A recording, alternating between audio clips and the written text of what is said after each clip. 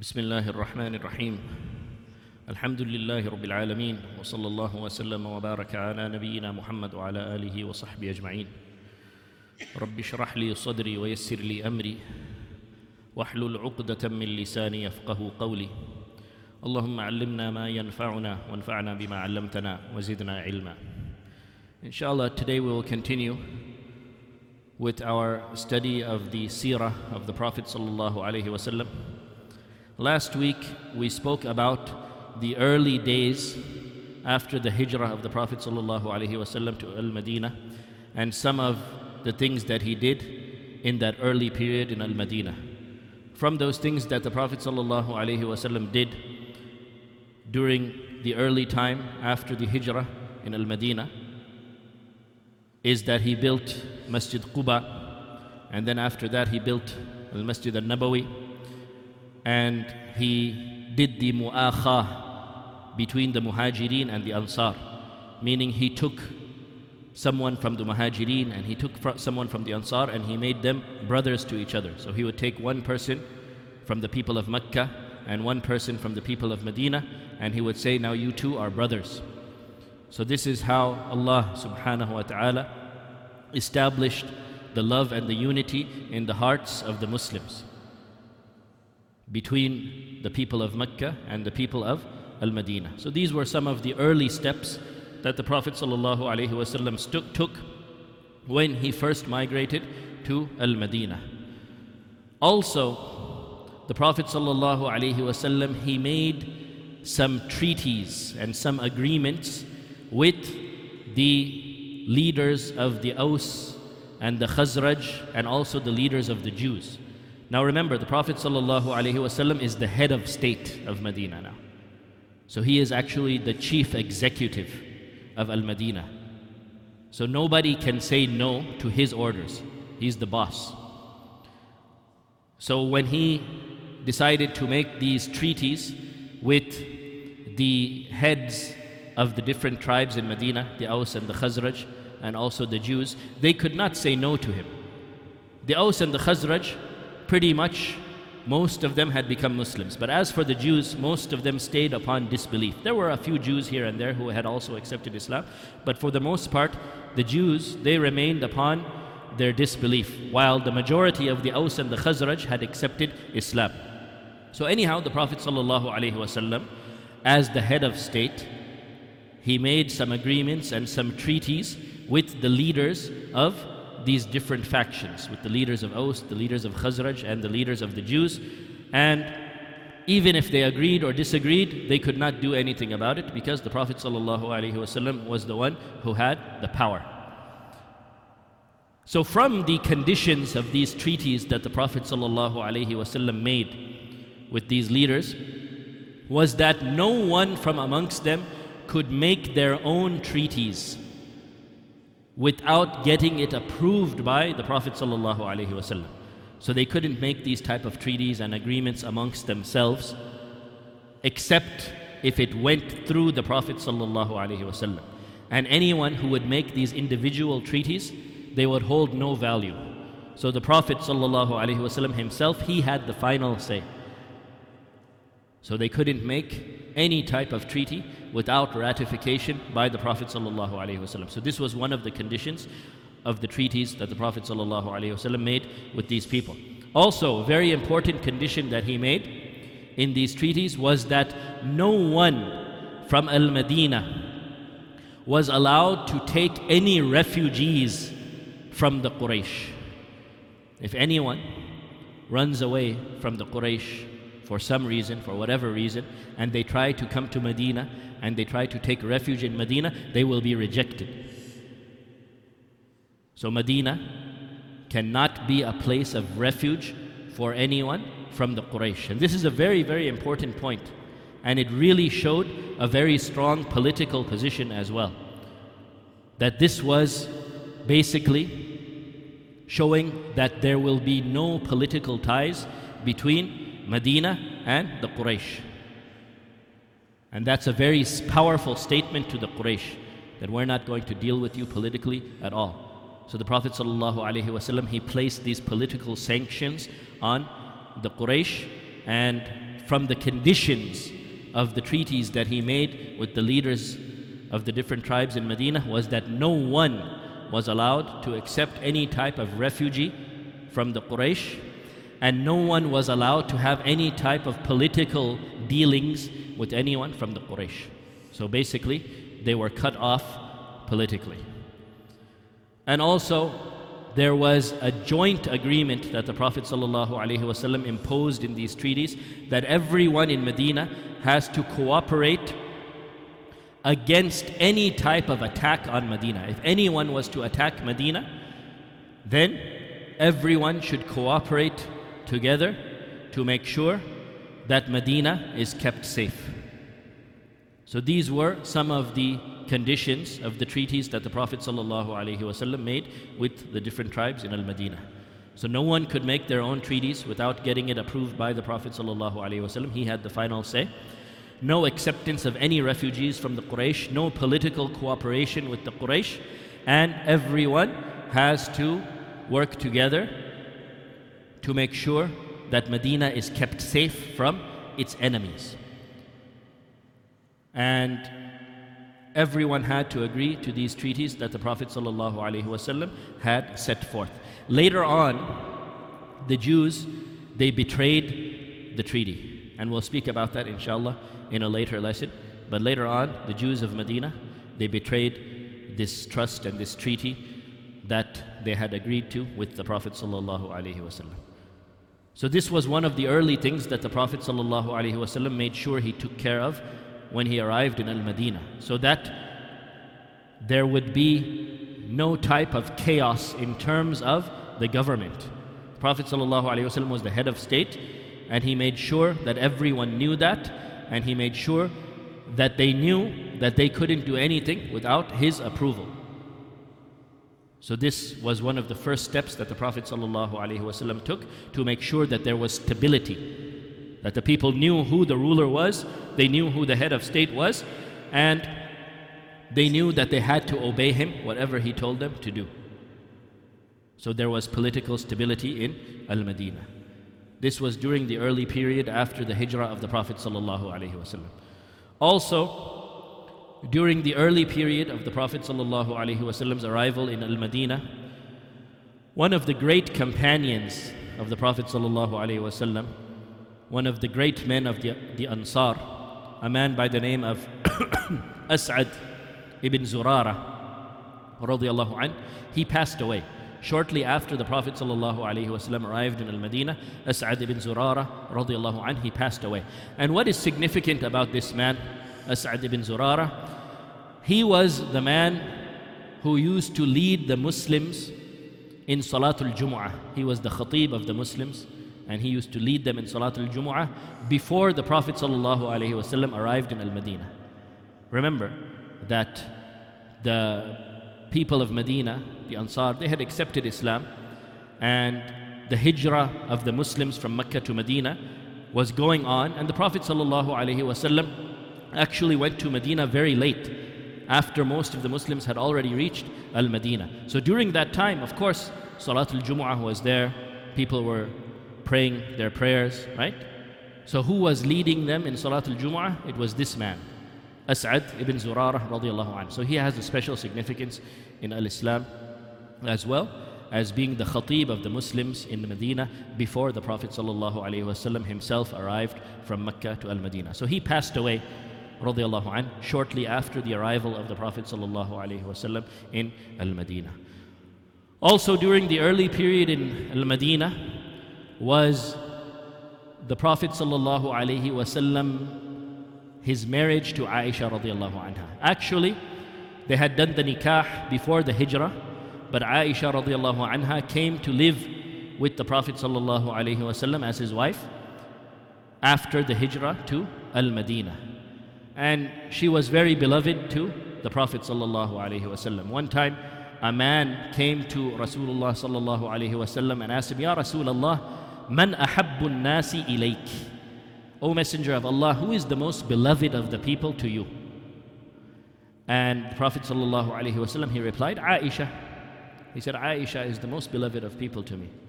And then the man asked, Min al-rijal, okay, from the men, who is the most beloved of the people to you? And then he replied, Abuha, her father. So Aisha radiallahu anha was the most beloved of people to the Prophet sallallahu alaihi wasallam. And from the men, her father Abu Bakr radiallahu anhu was the most beloved of the companions of the Prophet sallallahu alaihi wasallam. So this was the station of Aisha radiallahu anha. And you know, so many ahadith and so much ilm came down from Aisha radiallahu anha. There are so many narrations that were narrated by Aisha radiallahu anha. And there is so much ilm, so much knowledge that was passed down from her radiallahu anha. Despite her young age, she was very young, but still she was a mountain of knowledge, she was a mountain of ilm, and we have benefited greatly from her radiallahu anha wa ardaha. And no one badmouths Aisha radiallahu anha. No one curses Aisha radiallahu anha except an open kafir or a munafiq. Anyone who says anything bad about al-Mu'mineen Aisha radiallahu anha, then know that this person is a disbeliever or this person is a munafiq, for sure. Because Aisha radiallahu anha is beloved to Allah and beloved to the Messenger of Allah sallallahu alayhi wasallam. So her enemies are our enemies, and there is no question about that. So we ask Allah subhanahu wa ta'ala to bless those who love Aisha radiallahu anha and the other Ummahatul Mu'mineen, and we ask Allah subhanahu wa ta'ala to deal with the people who speak badly about her, to deal with them in a way that they deserve to be dealt with. So this happened during the early stage of the Prophet sallallahu alaihi wasallam's arrival in Al-Madinah, that Aisha radiallahu anha came to live with him as the wife of the Prophet sallallahu alaihi wasallam. Also, during the early period in Al-Madinah was the birth of one of the great companions of the Prophet sallallahu alaihi wasallam, Abdullah ibn az-Zubayr. Abdullah ibn az-Zubayr radiallahu anhu, a great companion of the Prophet sallallahu alaihi wasallam with great parents. Both his father and his mother were from the great Sahaba of Rasulullah sallallahu alaihi wasallam. Abdullah ibn az-Zubayr radiallahu anhu, he was the son of az-Zubayr ibn al-Awam and Asma bint Abi Bakr. So look at the parents of Abdullah ibn az-Zubayr. Zubayr ibn al-Awam and Asma bint Abi Bakr. Who is Zubayr ibn al-Awam? Zubayr, he was a cousin of the Prophet sallallahu alaihi wasallam. The mother of Zubayr was Safiya bint Abdul Muttalib. The mother of Zubayr was Safiya bint Abdul Muttalib. And the mother of Rasulullah the father of Rasulullah sallallahu alaihi wasallam is Abdullah ibn Abdul Muttalib. So the mother of Az-Zubayr and the father of Rasulullah sallallahu alaihi wasallam were sister and brother. So they were cousins. The Prophet sallallahu alaihi wasallam and Az-Zubayr, they were cousins. So Abdullah ibn Az-Zubayr radiyallahu an, he was born during the early days of the hijrah to Al-Madinah. So the mother of Abdullah, Asma bint Abi Bakr, she actually made hijrah from Mecca to Al-Madinah while she was pregnant. And she gave birth to Abdullah ibn Az-Zubayr after she arrived in Al-Madinah. Now, what makes this significant is that during the first 4 months of the hijrah to Medina, after the Muslims came from Mecca to Medina, during the first 4 months in Medina, all of the children who were being born to the Muslims, any child who was born to the Muslims during the first 4 months in Al-Madinah, they were all dying. They would be born and shortly after, they would pass away. This went on for 4 months. Whether it was a child of the Muhajirin or it was a child of the Ansar, all of the children of the Muslims who were being born in Al-Madinah for the first 4 months after the Hijrah, they would die after they were born. So the Jews, they were actually very happy about this because they were the enemies of the Muslims and they had hatred for the Prophet ﷺ and his companions. So they were very happy about this, and they said that this is happening because of magic that we have done upon them. We have done magic upon them, so look what's happening. Their children are all dying.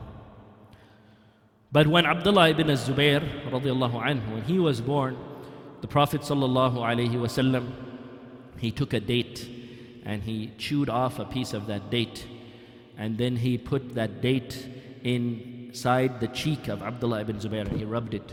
And this is called a tahniq. So the first thing that entered the mouth of Abdullah ibn Zubayr, this young baby, was the saliva of Rasulullah sallallahu alaihi wasallam. So that's something that's very blessed. So Abdullah ibn Zubayr, he lived. He didn't die. He lived past that 4 months, and he lived longer than that. And the Muslims were very happy because this disproved the allegation of the Jews that the fact that the Muslim children were dying was because of magic that they had done upon them. So this disproved that allegation. So the Muslims were very happy. So they celebrated this baby, Abdullah ibn Zubayr, and they took him, they held him, and they walked around the streets of Medina in front of the houses of the Jews, saying, Allahu Akbar, Allahu Akbar, Akhzallahu al-Yahud. Allahu Akbar, Allahu Akbar, Akhzallahu al-Yahud. So they would say this as they were taking Abdullah ibn Zubayr, this baby, around in front of the houses of the Jews, and they would say, Allahu Akbar, Allahu Akbar, Allah subhanahu wa ta'ala has humiliated the Jews. They made this allegation, and now they have been proven wrong and humiliated by Allah subhanahu wa ta'ala. So it was a very, very momentous occasion for the Muslims, the birth of this baby and the survival of this baby. Later on, as many of you probably know, Abdullah ibn Zubayr radiallahu anh, he was murdered by Al-Hajjaj ibn Yusuf. And Abdullah ibn Umar radiallahu anh, he said, I saw the people who made takbir when Abdullah ibn Zubayr was born. And I saw the people of Hajjaj, the supporters of Al-Hajjaj, I saw them also make takbir when Abdullah ibn Zubayr was killed. Can you believe these people? The cronies of Hajjaj ibn Yusuf, when they murdered Abdullah ibn Zubayr, they said Allahu Akbar, as if they did something good. Wal-iyadhu billah. So Abdullah ibn Umar, he witnessed both of these days. He said, I saw the people making takbir when Abdullah ibn Zubayr was born, and I saw the people making takbir. I saw the people of Hajjaj making takbir when Abdullah ibn Zubayr was killed. And then he said, Wallahi, لَلَّذِينَ كَبَّرُوا عِنْدَ مَوْلِدِ عَبْدِ اللَّهِ خَيْرٌ مِّنَ الَّذِينَ كَبَّرُوا عِنْدَ مَقْتَلِهِ. He said, Wallahi, the people who made takbir when Abdullah was born are better than the people who made takbir when Abdullah was killed. So this was Abdullah ibn Zubayr radiyallahu anhu. Also, from the events that happened during the early days in Al-Madinah was the legislation of the adhan. The legislation of the adhan. As we know and as we have spoken about before, Salah was made obligatory upon the Muslims before the Hijrah, on the night of Al-Isra and Al-Mi'raj, on the night where the Prophet ﷺ was taken from Al-Masjid Al-Haram to Al-Masjid Al-Aqsa and then taken up to the heavens. On this night, Salah or prayer was made obligatory upon the Muslims, and that was before the Hijrah. So the Salah continued, of course, after the Hijrah of the Muslims to Al-Madinah, and there were 5 prayers in a day, but the people didn't really have an organized method of gathering together at the time of the prayer. So they would basically look at the sun and they would make an estimation regarding the time of Salah, and they would come to the masjid. So some of them would come early, some of them would come maybe right on time, some of them would come late, but there was no organized method of getting everyone together at the time of the jama'ah. So that was an issue. So it was discussed amongst the companions and with the Prophet ﷺ, what should we do to gather the people together so that everyone comes at the same time and we can pray in the jama'ah. So they discussed different options, and they came to the conclusion that they would use a bell. They came to the conclusion that they would use a bell, that they would ring, the people would hear it, and they would come to the masjid to pray in the jama'ah. So they made that agreement that they were going to do that, but before they could actually implement it, a companion of the Prophet ﷺ by the name of Abdullah ibn Zayd that night. He had a dream. He had a dream. He saw a man. He saw a man with a bell. And Abdullah went to this man and he said, Can I have this bell? And the man said, why? What do you need it for? He said, to call the people for the prayer, to call the people for a salah. And then the man said, shall I not teach you something that is better than that? I can teach you a way to gather the people for salah that is better than using this bell. You want me to teach it to you? And Abdullah said, yes, teach it to me. So the man said, say, Allahu Akbar, Allahu Akbar, Allahu Akbar, Allahu Akbar. Ashhadu an la ilaha illallah, ashhadu an la ilaha illallah, ashhadu anna Muhammadan Rasulullah, ashhadu anna Muhammadan Rasulullah. Hayya ala as-salah, hayya ala as-salah, hayya ala al-falah, hayya ala al-falah. Allahu Akbar, Allahu Akbar, la ilaha illallah. Say this, and that will gather the people to come for as-salah. So when he woke up from this dream, he went to the Prophet sallallahu alaihi wasallam. And he said, Ya Rasulullah, I saw this dream and this man taught me this. And the Prophet ﷺ was happy to hear this. And he said, إِنَّهُ لَرُؤْيَا حَقٍّ Inshallah. Inshallah, this is a true dream. And then he said, go and teach these words to Bilal and let him do it. Go to Bilal and teach him these words and let him do it. فَإِنَّهُ أَنْدَى صَوْتًا مِنْكَ Because his voice is better than yours. His voice is clearer than yours, and his voice is more of an effective voice in calling the people. So Abdullah ibn Zayd, he went to Bilal, he taught him these words. And Bilal radiallahu anhu, when it was time for salah, he climbed on the roof of the masjid. At that time there were no minarets, it was just a simple building. So Bilal would call the adhan from the top, the roof of the masjid. So he climbed the masjid, he went onto the roof, and he started calling the adhan. And when he started calling the adhan, Umar ibn al-Khattab radiallahu anhu, he heard it. And when he heard it, he quickly came out of his house and he quickly approached Rasulullah sallallahu alayhi wasallam and he said, Ya Rasulullah, wallahi, I had a dream. I had a dream where I heard these same words that Bilal is saying right now. So the Prophet sallallahu alayhi wasallam was very happy that Abdullah ibn Zayd and Umar ibn al-Khattab radiallahu anhuma, both of them, they had the same dream, and both of them had this true dream regarding the adhan. So that happened during the early days of the hijrah to Al-Madinah. Also, from the events that took place during the early days in Al-Madinah was the completion of salah. And what does that mean, the completion of salah? We said that salah was made wajib upon the Muslims on the night of Al-Isra and Al-Mi'raj, while the Prophet ﷺ was still in Mecca, before the hijrah.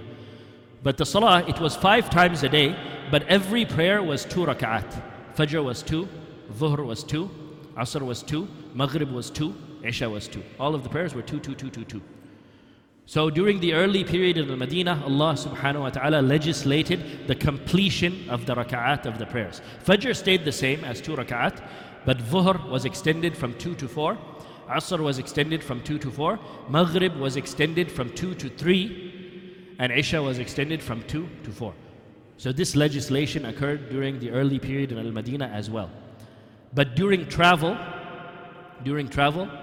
it stays on the asl. It stays on what originally was prescribed.